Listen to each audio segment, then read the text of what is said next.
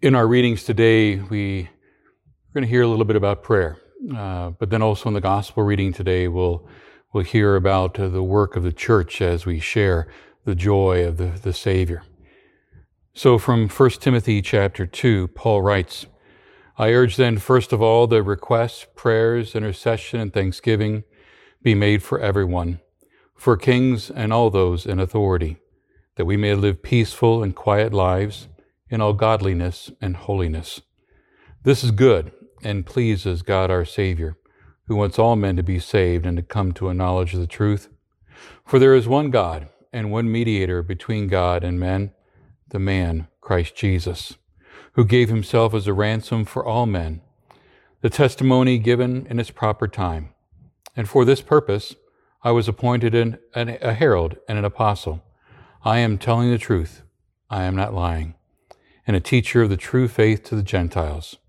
I want men everywhere to lift up holy hands in prayer, without anger or disputing.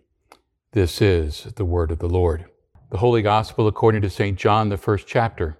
Glory to you, O Lord. The next day, Jesus decided to leave for Galilee. Finding Philip, he said to him, Follow me. Philip, like Andrew and Peter, was from the town of Bethsaida. Philip found Nathanael and told him, We have found the one Moses wrote about in the law, and about whom the prophets wrote, Jesus of Nazareth, the son of Joseph.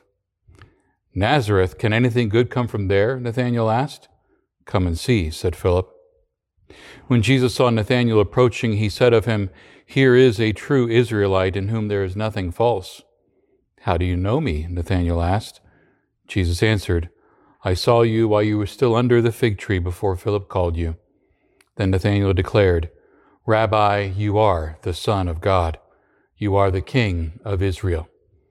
Jesus said, You believed because I told you and I saw you under the fig tree.